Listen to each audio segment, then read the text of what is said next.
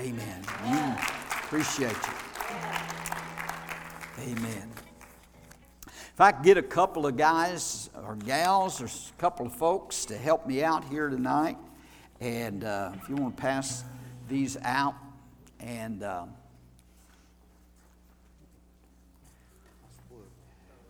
get one of those, and while they're doing that, I want to remind everyone that we have church Sunday. How about that? Amen? Sunday rolls around and it'll be here before you know it. And we got some of our ladies are going to ladies retreat tomorrow and coming back Saturday, so they ought to be fired up for Sunday. But we're looking forward to what God has in store for us this coming Sunday morning and Sunday night. So come and invite some folks to come to church, be a part of our Sunday services, all right? Also, I wanted to make an announcement concerning the men. Pastor Dan Norris was here in the revival the other night, and their church is having a men's conference on Saturday, October the 5th, at their church in Barnhart. It's the Sanctuary Church in Barnhart, and there'll be 2 sessions on that Saturday, one at 10 a.m. and at 2 p.m., and Vernell Engel is going to be the guest speaker. He does a great job, so I know the teaching, the ministry, the preaching will be great. He'll be speaking 10 o'clock, 2 o'clock. And then there will also be lunch, a complimentary lunch will be provided that day. So any men that would be interested, I'm planning on going up for that. So any of our men that would be interested in going on that Saturday, we'd love, thank you, Brother Jim. We'd just love to have you to go and be a part of that men's conference. I know it'll be a blessing. You will definitely enjoy Brother Engel's ministry. Amen. All right. Praise God. Open your Bibles to Matthew tonight, chapter 6. I think we know the Lord's Prayer pretty well by now, don't we? Everybody's pretty well can quote that. But we've been studying this and going through the Lord's Prayer. And in your outline, there are the 6 prayer topics that we mentioned the very first sermon, that first or second message, that this prayer, as I said, is not a prayer to be just recited or read or prayed over and over again. And some people do that. They just recite it, and that's not what Jesus intended when He gave the Lord's Prayer. But He did give it as a pattern for us to follow and as a model prayer for us to follow to help us in prayer. In Luke chapter 11, the disciples asked the Lord, teach us to pray. And in Luke's gospel, in answer to their request, teach us to pray, Jesus gave them this model prayer. And so the 6 topics, the first one was, Our Father which art in heaven, hallowed be thy name. And we talked about the relationship, number 1. Prayer has to, the importance of having a relationship with the Father. That's the first thing about prayer. But then also the hallowing of the name of God. Prayer has to begin with worship. The protocol is to come into the presence of God with thanksgiving and with praise, and to worship the Lord. And so to hallow the name of God, we talked about those 8 redemptive names of Jehovah that are all fulfilled. All of those names represent the character of Jehovah, and something a blessing that He provides for His people through Jesus and what Jesus did at Calvary. And so those 8 redemptive names cover sin, the forgiveness of sin, covers the Spirit of God, the presence of God, the infilling and the fullness of the Spirit of God in our life, covers our healing, that He is Jehovah Rapha, the Lord that heals, covers our provision because He's Jehovah Jireh, the Lord that provides, and also our security because He is Jehovah Nisi, our banner, and Jehovah Rohi, our shepherd. So as we're worshiping and praising the Lord, we're praising Him because all of this was fulfilled in Christ at Calvary. Amen? All of that was fulfilled in Christ and what He did at the cross and in the blood of Jesus. The second topic of prayer that we come to in that outline is Thy kingdom come, Thy will be done. That's establishing the kingdom of God, the will of God in your life. You're praying for the will of God. You're submitting yourself to the Lord and establishing God's will for yourself, for your family, which includes your mate, your children, other family members, your church. Don't forget to pray for your church. Can I get an amen there? Don't forget to pray for your pastor and for the leadership of the church. Pray for the faithfulness of the people and pray for the harvest of souls. And so these are some areas that we cover in that section of praying for the kingdom of God to come and the will of God to be done. That's the part where we are interceding for other people and praying for the needs of others. And there's nothing wrong with having a prayer list with people's names on it and needs on it to remind you to pray for them and allow the Holy Spirit to lead you as you do that. But then the third topic was give us this day our daily bread. And that's where we pray for our provision on a daily basis. And we said that in order for God to provide our needs and to minister to us and meet our needs and to give us those things we need in life, and God doesn't mind us asking for our needs, does He? He wants us to ask. If you have need of something, ask Him.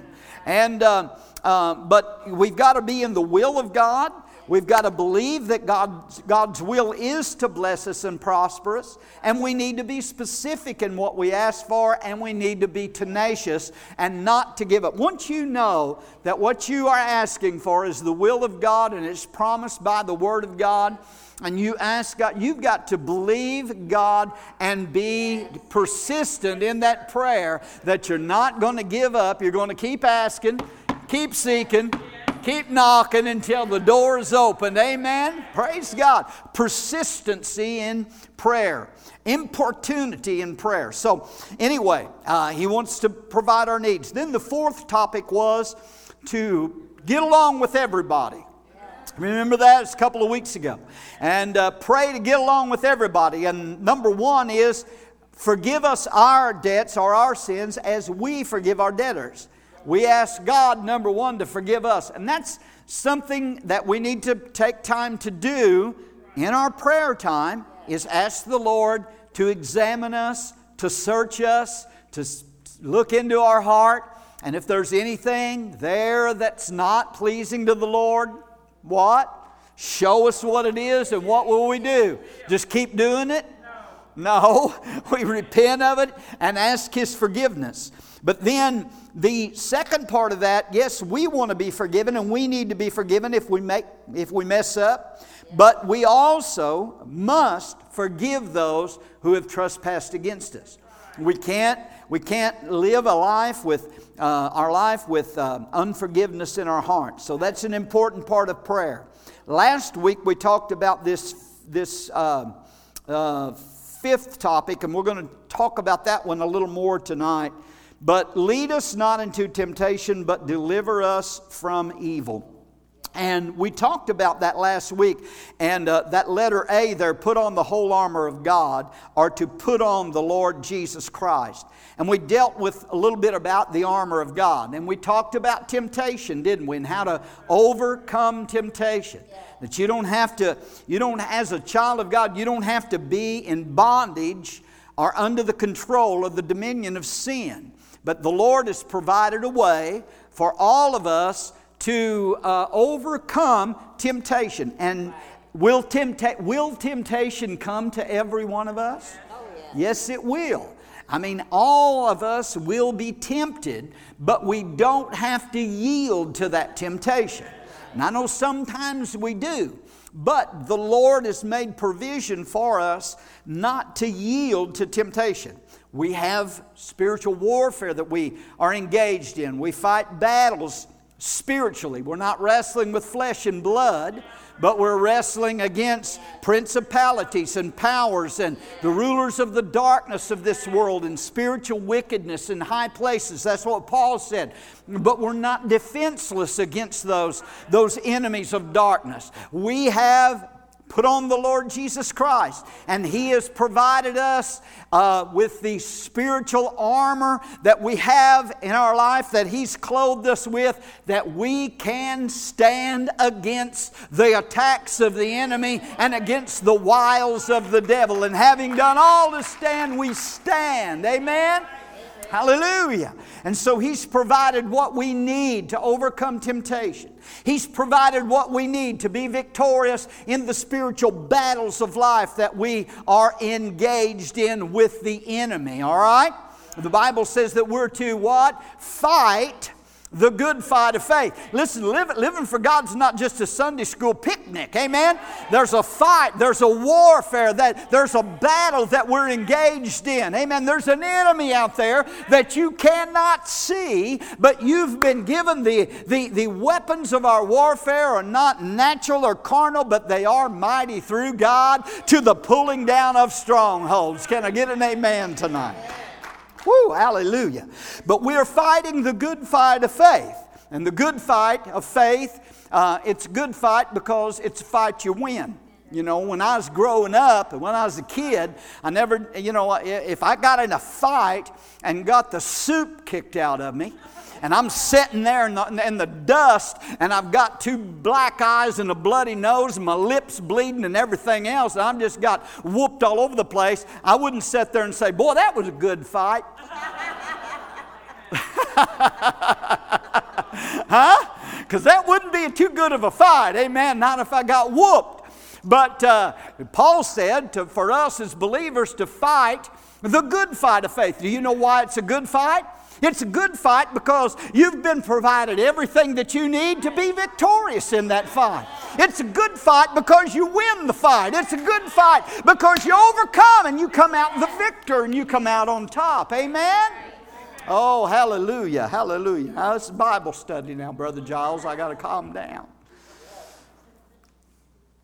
So lead us not into temptation. So we talked about just not in detail or in depth, but we mentioned those pieces of armor that are listed in Ephesians 6. The loins girded about with truth, the breastplate of righteousness, feet shod with the preparation or the readiness of the gospel of peace, the shield of faith, the helmet of salvation, and the sword of the Spirit, which is the Word of God. And each one of those, as I said, it's not something that you go through every day and say, okay, I'm putting on the helmet of salvation. I'm putting on the breast. No, you have put on the Lord Jesus Christ. So you just thank Him for these. He is your breastplate of righteousness. He is your helmet of salvation. He is your shield of faith. And all of these are given to us through Jesus Christ and by His indwelling Spirit in our life. And every one of those is the Word of God. The Word of God, the sword of the Spirit, the loins girded about with truth, all speaks of the Word of God. The helmet of salvation, that helmet, what's a helmet do? It protects your head and protects your mind. And that's where the main part of the battle goes on, is right here in your head and in your mind. And so you've got to put that helmet on of salvation. Well, that's the Word of God again. So the Word of God is vitally important. And we know that the sword of the Spirit is the Word of God that we use against the attacks of the enemy. Amen? So, we are coming up here. Letter B is what I want to talk about tonight, and that's praying a hedge of protection around our life and building and praying that hedge of protection. How many knows that we need God's protection in our life? I wouldn't want to go a day. I wouldn't want to get in my car and go anywhere, do anything, unless I knew that God was protecting me, because of the fact that there is an enemy out there. And do you know, there's nothing the enemy would like to do any more than to take you out, snuff you out. But how many knows he can't do it? Glory be to God, because we have God's protection over us. Amen? And I believe that it's something that we need to realize about God's protection is that Jesus told us here in the Lord's Prayer that we were to pray. This should be a part of our prayer life because He said that we're to pray, lead us not into temptation. That's spiritual conflict that deals with our trials and tests and temptation. But then He said for us to pray, but deliver us from evil.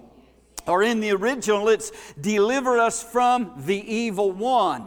That's the enemy. And the evil one is always planning and plotting evil against you, against anybody that he can, but especially against the child of God and against the believers and against the church. So we need a hedge of protection around our life.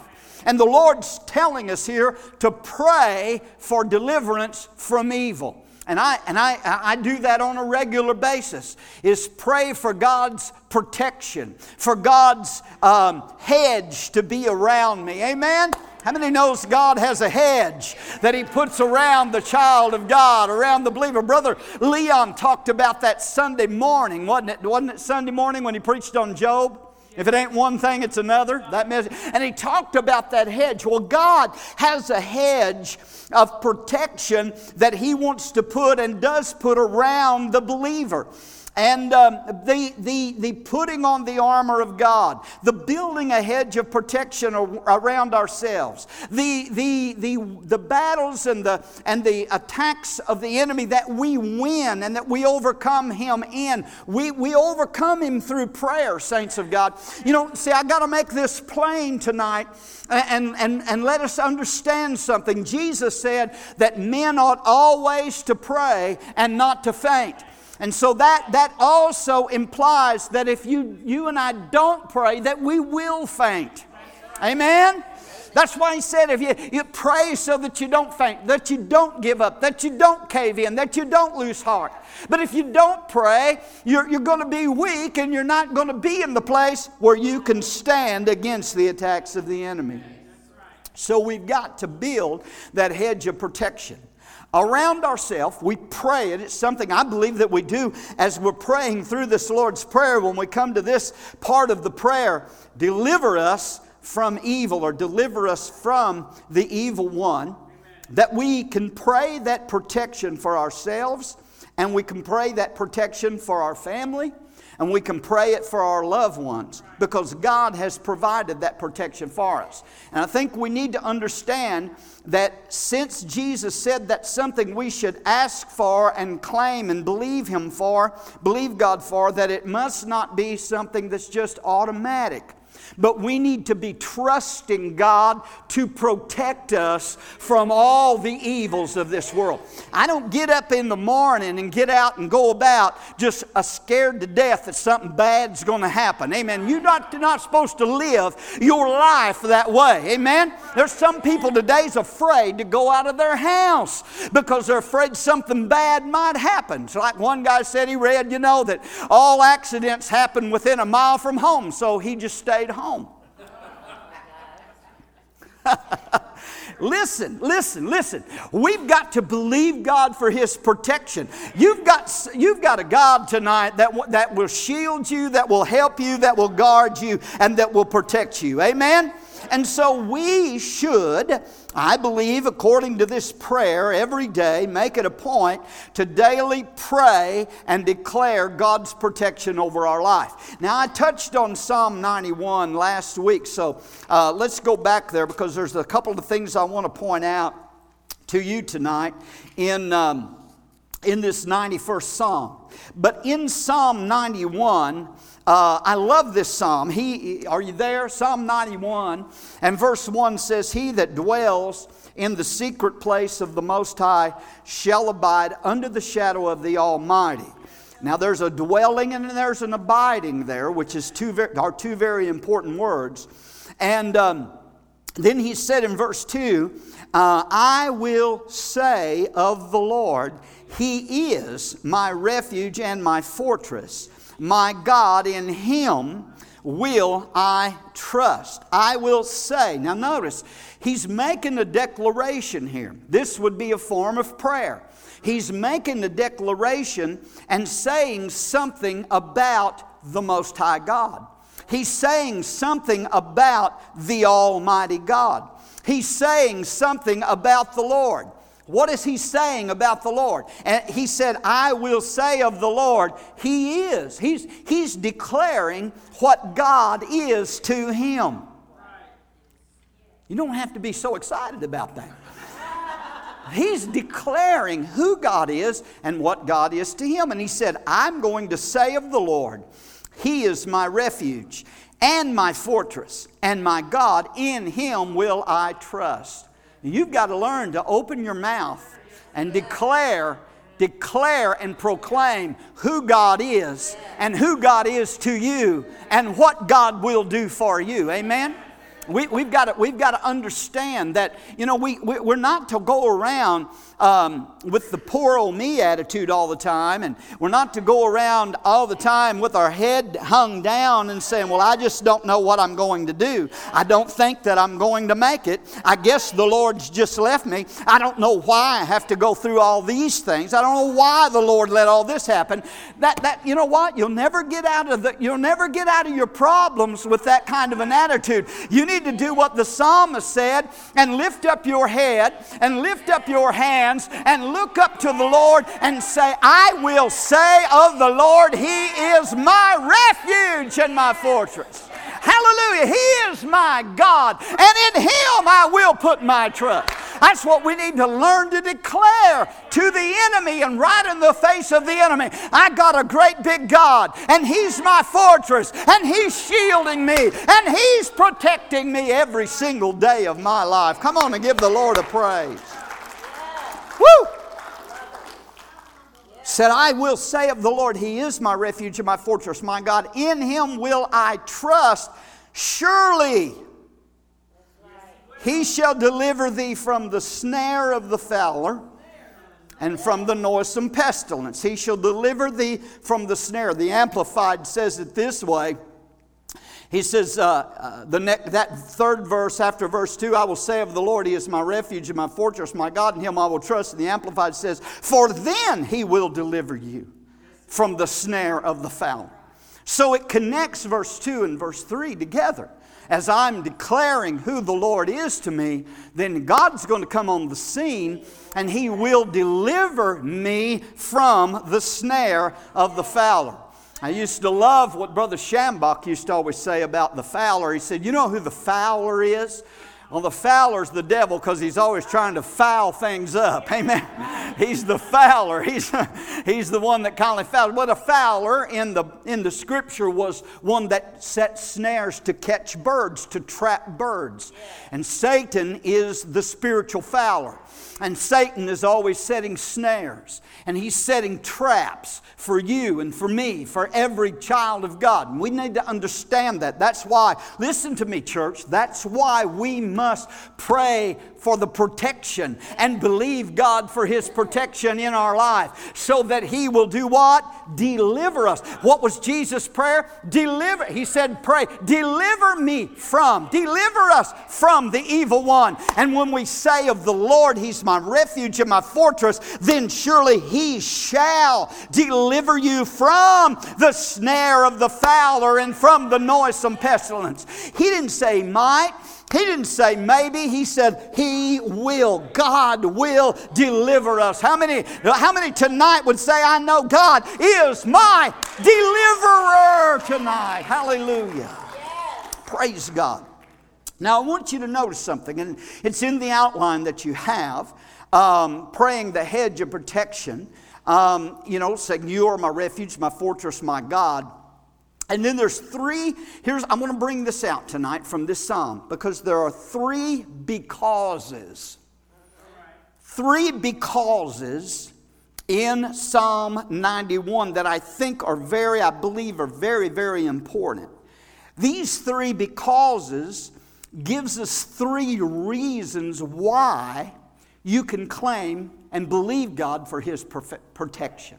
Because I said that it's not automatic. Now, we could preach on verse 1, which I think that's another sermon in itself because it deals with abiding under the shadow of the Almighty and dwelling in the secret place of the Most High. But one of the becauses kind of is connected to that as well. But I want you to notice these becauses tonight. In verse number 9, and they're found in verse number 9 and in verse number 14. And in verse number 9, listen to what he says. Because you have made the Lord, which is my refuge, even the Most High, thy habitation.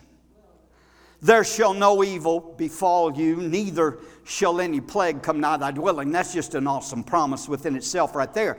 But notice there's a because. And how many times have you heard me say that all of God's blessings and all of God's promises have conditions? Most of the time it's an if, if you will, then God says I will. If you will do this, then I will do this. But here he's using the word because, and because gives a reason why God does something. Because I have done something, God says because of that, then you can expect this blessing and this benefit. And he said, because you have made the Lord your habitation. I think that's very important. A habitation is a place where you live. It's where you dwell. It's where you abide. Again, it goes back to verse 1 with dwelling in the secret place of the Most High and abiding under the shadow of the Almighty God. In other words, the protection that God affords us, the covering that He gives us. I hear a lot of people say, well, this preacher's my covering or this church is my covering. You know who my covering is? Who your covering is the blood of Jesus. The Lord is your covering. Jesus has got you covered. Can I get an amen? Well, that's I won't charge any. That's nothing. That's just a little extra throw in there. But we've got to make Him our habitation. So it means to dwell in that place, abide in Him. It's not talking about somebody that's in the, that's, how do I want to put this? You ever see people that are in and out?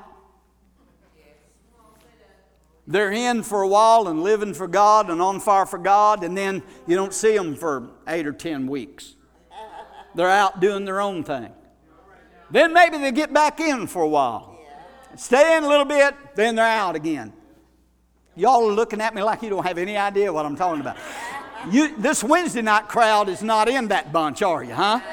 No. We're talking about the rest, the ones that come on Sunday morning. I know we're not talking about you guys, but you know what I'm talking about. Amen. They're in and out. I've seen people like that my entire ministry that will live for the Lord for a while, and they'll say, "Oh, Pastor, you can depend on me. I'm going to be there. I'm in. I'm there." And then the next thing you know, they're not. Don't lie to me, please. Don't lie to me, because when a person says that, God hears what we say. He listens to us. He hears that. Amen. We make vows. The Bible said it's better not to make a vow. Better not to make a vow than to make one and then go back on it and break it. Amen.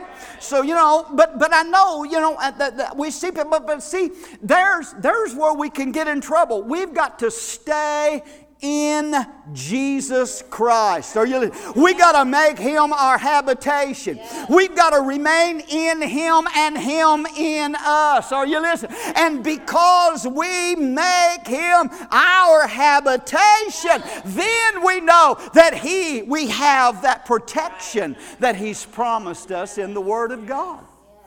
Amen.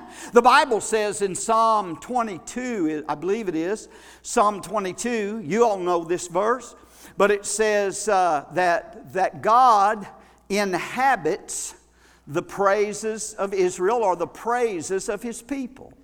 We all know that, don't we? We've heard that quoted all of our life. So one way to make God the Lord your habitation, number one, is your faith in Christ and remaining in Christ and staying in Christ. I can't get off of that, seem like. But staying in Him, abiding in Him, Through your faith as long as you stay in Christ, you stay under the blood. Are you with me? Yeah. You remember in the book of Exodus, the children of Israel, the Passover, at the first Passover, when they killed the lamb and they put the blood on the doorposts and the lintels of the house, and they went inside that night, and the death angel was coming through. Remember that? And every house that did not have the blood applied, the firstborn in that family was going to die when the death angel came through. But you remember what God told Moses? You tell them to get in that house, slay that lamb, put the blood over the doorpost, and roast the lamb, and get in the house and don't go outside. Stay in the house. Amen? If they would have went outside and got out from under the covering, out of that habitation, come on somebody, out of that habitation where the blood was over them, they would not have had the protection from the death angel that came through Egypt. They had to get in under the blood and stay in under the blood. Come on. Woo, hallelujah. So let's don't be like that burger joint, In-N-Out. Come on, In-N-Out burgers. We don't want to be an In-N-Out Christian. Get in Jesus. Get sold out to Jesus. Make Him your habitation. Hallelujah. And live like you need to live for the Lord Jesus Christ. Oh, we've made Him because we've made Him our habitation. We praise Him. We worship Him. And He inhabits those praises. So stay in Jesus. Continue to worship Him. That's the first because. But look at the second one. The next two are found in verse number 14.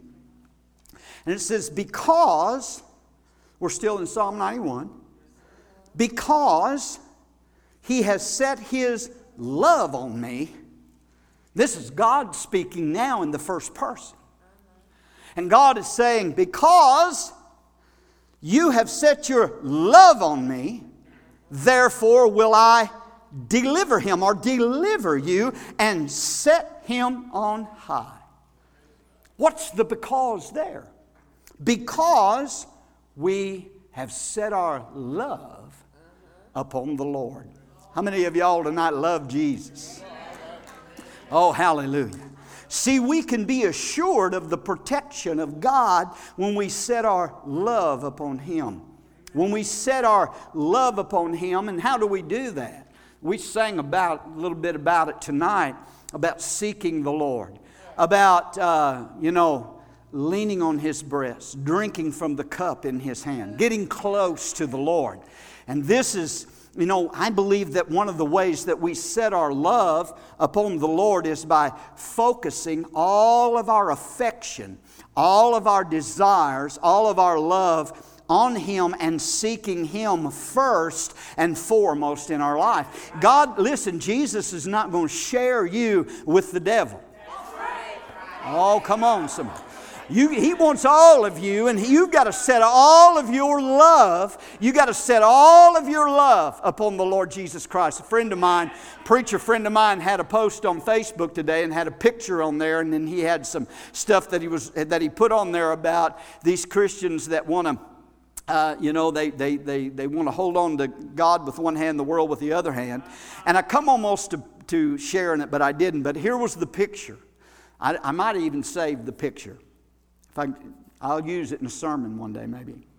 But the picture was a guy sitting there. It showed a Bible and a guy reading the Bible, and he had a Bible in this hand and a Pabst Blue Ribbon in this hand. Oh, Lord. Wow. Well, it's quiet now, ain't it? That's the mindset of a lot of people in the church today. Well, we'll love Jesus on Sunday, but we'll do our thing on Monday through Friday, Monday through Saturday, and then we'll come to church and worship and shout and praise the Lord on Sunday. Well, that's not the way that it works. Amen? And these folks that are in and out and not setting their entire love and affection on the Lord and living haphazard lives, then something bad happens to them and they say, why did the Lord let that happen to me? Have you set your love upon Him? Have you made Him your dwelling place? Are you abiding in Him? Is your faith in Him and Him alone? Come on, amen. Are you claiming and praying for His protection and meeting the conditions that you have to meet to have His protection? Oh, Jesus, help us. Hallelujah. Psalm 27. Do I have some time yet? Psalm 27. I love this. David, in Psalm 27, we see what David did. David was a man after God's own heart. He's setting his affection and his love. We're talking about because he has set his love on me, I will deliver him. Claiming God's protection as we set our love on Him. And look what David did here in Psalm 27, verse 2. Well, let's just read verse 1. The Lord is my light and my salvation. Whom shall I fear?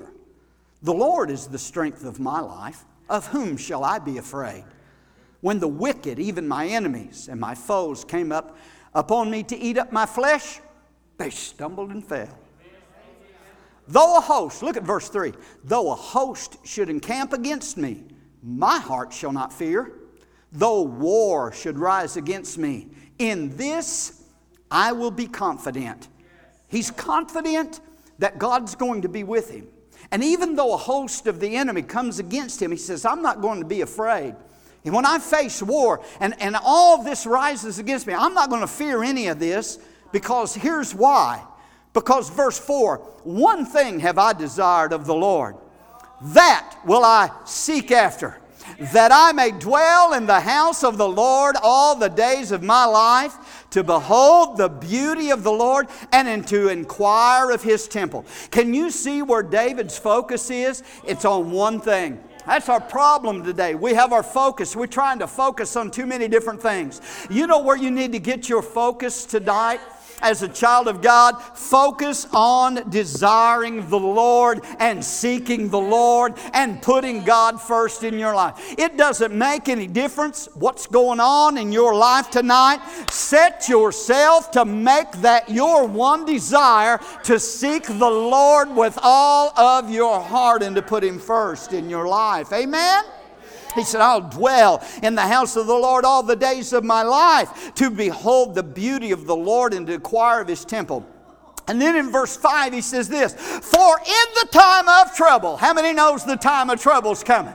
For in the time of trouble, why? Because the one thing I desire is to seek the Lord and to be in His house. That's the habitation. I've set my love upon Him. And for in the time of trouble, He shall hide me in His pavilion. In the secret of His tabernacle shall He hide me, and He shall set me upon a rock. Can I tell you, there's a place in Jesus Christ where God will hide you, that the devil can't even find you and don't even know where you're at and cannot get to you, because your life is hid with Christ in God. Hallelujah. Amen. He said He will hide me in His pavilion, in the secret of His tabernacle shall He hide me. Twice He said He would hide. David said, God will hide me. He'll hide me. Amen? And in His pavilion. In studying that word pavilion, the pavilion that David was speaking of here was a royal pavilion. It was the king's tent. And during the time of war, the king's tent, or the royal pavilion, was set up in the midst of the army. And the army was all around the king's tent. It was erected in that center of the army, and it was surrounded by a constant guard of soldiers. And when you read in 1 Samuel, was it 2 Samuel chapter 23, one of those, but read about David's mighty men, and they were some power. David, I can't preach on that tonight, but David had some mighty men. I mean, he had Eleazar, the son of Dodo. You'd think the son of Dodo would never amount to anything, would you? But Eleazar stood fast and took a sword and slew a whole host of the army all by himself. He had Shammah that stood in that bean field, in that pea patch, against all the armies that came against him and refused to be defeated. And that's a whole sermon in itself. But my point is, David was, when he was in war, the king was in that royal pavilion, the armies all around him and those armed guards circling. There was no enemy. Here's the point. There was no enemy going to get in to where that king was. And so David uses that as an analogy, and he says, in the time of trouble, God will hide me in his pavilion. Come on, somebody. How many knows God has a pavilion to put you in? Amen. David was saying, in the time of trouble, God hides me in his pavilion, in his royal tent, in the center of his army, and surrounds me with a constant guard of the angels of the Lord. Come on, hallelujah. Woo! That's why you don't have to be afraid, amen? No disaster will come near your tent. He said in verse 10, for he commands his angels concerning you to guard you in all of your ways. 91 and 10 of the book of Psalms. Psalm 34:7, the angel of the Lord encamps around about them that fear the Lord. Amen? See, if we want to be surrounded by God's hedge of protection, we need to set our love upon him. That's right. We need to put him first in our lives. That's the one thing. David said, one thing I've desired. Remember, Jesus told Martha, when Martha was cumbered about much serving and Mary was at the feet of Jesus. I thought about this as we were singing that song a while ago. But Mary was at the feet of Jesus hearing the words of the Lord. Martha was trying to get dinner ready. And she got aggravated because Mary wouldn't help her fix dinner. And she got all flustered. And she got all frustrated. And she went in there and told the Lord, said, aren't you going to make her help me, Lord? Don't you care if she don't help me? Jesus gave her a mild rebuke and said, Martha, Martha. You know, anytime Jesus calls your name twice, he's getting ready to straighten you out. He said, Martha, Martha, you're all cumbered with so many things. You're full of care and anxiety. You're all worried about this. But he said, Mary has chosen the good part. And here's what Jesus said. He said, Martha, there's one thing needful. And Mary's chosen that good part that will not be taken away from her. And so you know what Jesus was saying? There's one thing needful. There's one thing needful, and it's not worrying about all this much serving. But he said the thing you need to do, the most prominent thing in your life, Martha, is you need to just pull up a chair and get here at my feet alongside your sister Mary and listen to what I have to say. Because she's chosen the good part, and that's not going to be taken away from her. Can I tell you what Mary was doing? She was seeking the Lord. She was pouring her love upon the Lord. Amen. She was pouring out her desires to the Lord. Come on, amen.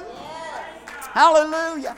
Jesus said it was one thing needful. And David said it is one thing desired, and that's the Lord. And then Paul said it's one thing that I do, forgetting the things that are behind and reaching forward to that which is ahead. I press toward the mark for the prize of the high calling of God in Jesus Christ. That's the one thing. Listen, if there's one thing you need in your life, that is to love Jesus with all of your heart, with all of your mind, with all of your soul. Set your love upon Him, and He will hide you in His pavilion and deliver you and protect you in your time of trouble. When trouble comes, you will know that He will be there. That's the second because, and then the third because. I got to close. The third because is there also in verse number 14 of Psalm 91. Let me read it to you. Because He set His love upon me, therefore will I deliver him, and I will set him on high, because he has known my name. There's the third because. He said, I will deliver him, set him on high. Because he has known my name, he shall call on me, and I will answer him. And I will be with him in trouble, and I will deliver him, and I will honor him. And with long life will I satisfy him and show him my salvation, because he has known my name. The Bible says in Proverbs 18:10 that the name of the Lord is a strong tower.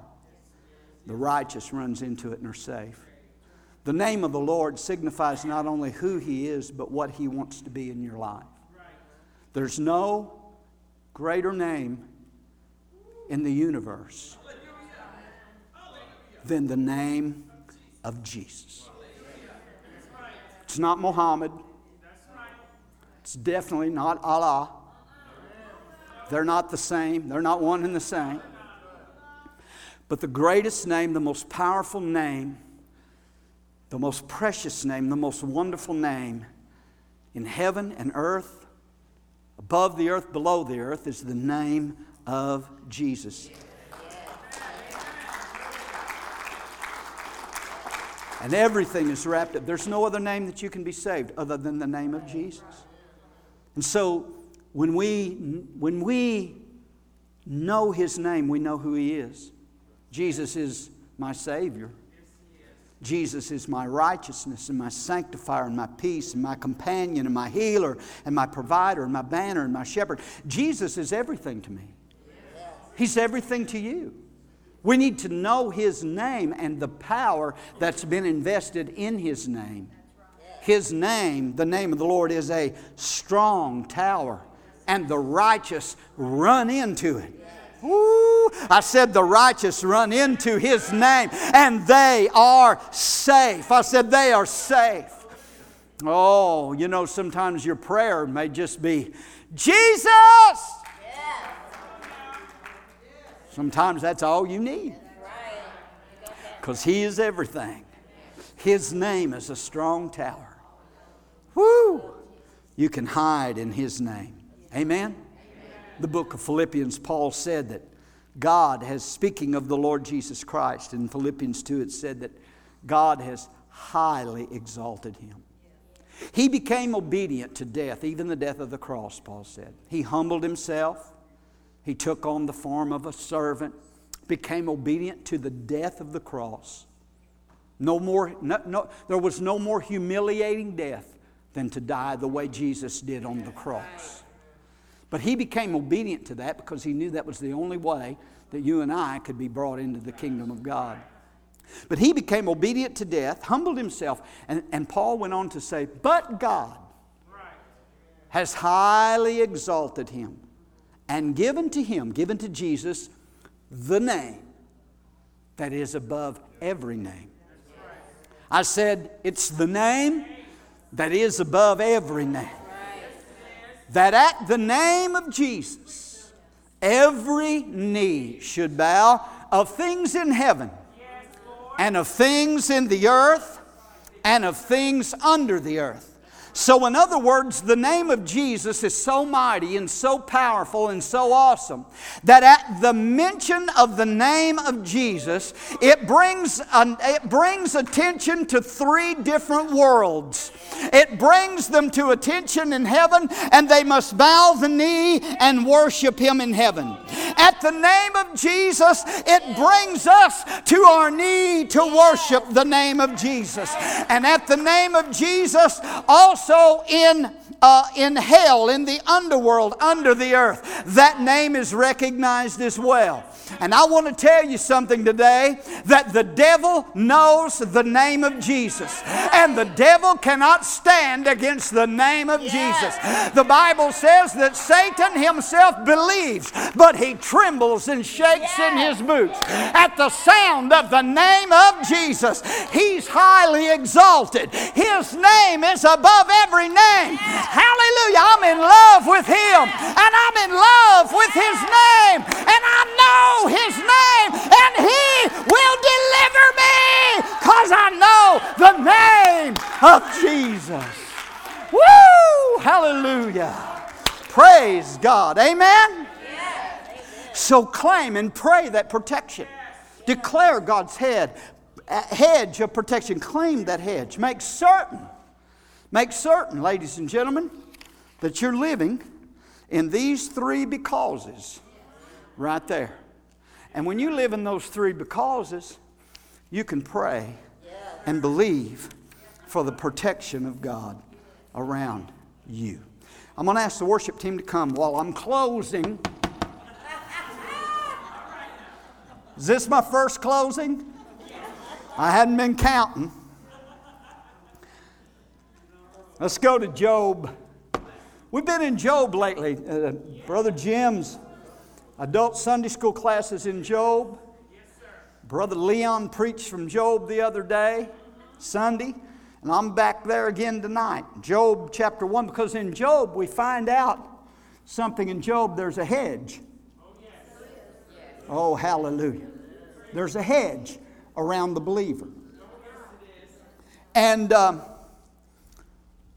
when Satan came before the Lord, and the Lord said, "Have you considered my servant Job?" And Satan answered the Lord in verse number 9 of Job 1.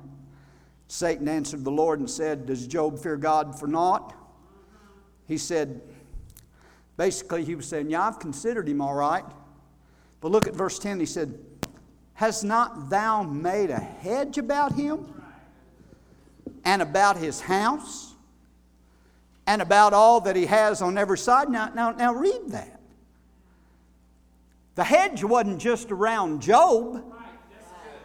God had put it around him and around his house and around all that he had on every side. "And thou hast blessed the work of his hands, and his substance is increased in the land." Now I'm going to tell you something tonight. The hedge of God around his people is a real thing. God's hedge is real. And Satan can't do anything at all to any one of God's people that are surrounded by that hedge unless God permits it to happen. Are you with me? And not only is that hedge real, but Satan knows that that hedge is real. He knows that it's real. And he made the statement that he knew this. He saw that hedge and he knew he could not get to Job with that hedge there. And he said that there were three things that God does for his children. This is what the devil admitted to God. He said three things. He said, first of all, "God, I'd love to get to him, but you've put a hedge around him and around his house and around all that he has." So, number one, God puts a hedge around us, our homes, and everything that we have on every side. Our vehicles, everything that we have. God will hedge around all that we have. Are you here tonight? Oh, hallelujah! And then the second thing that he said, "Yeah, you've put that hedge around him." Listen, I'm telling you, I got some kids that needs a hedge around them. And I put that hedge around those kids because they're part of my house. They may be out. They may be out on their own now, but they're my seed. And I pray that hedge over my children and my grandchildren.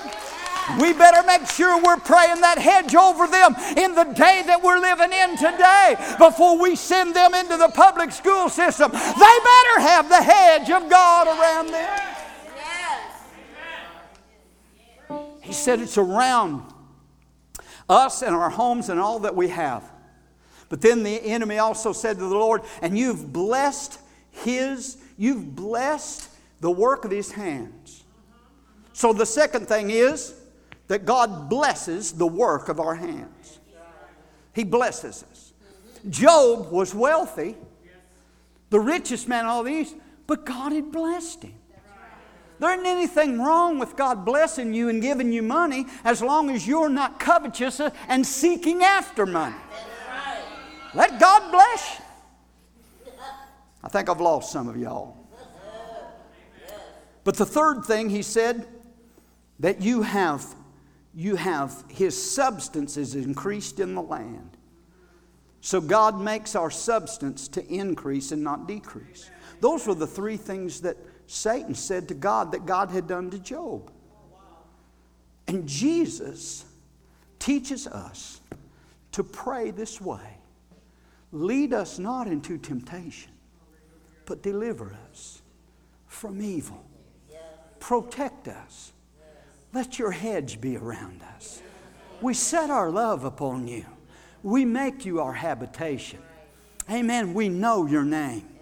Put your hedge around us, all that we have on every side, and keep us in all of our ways. Do you believe God will do that? Praise God.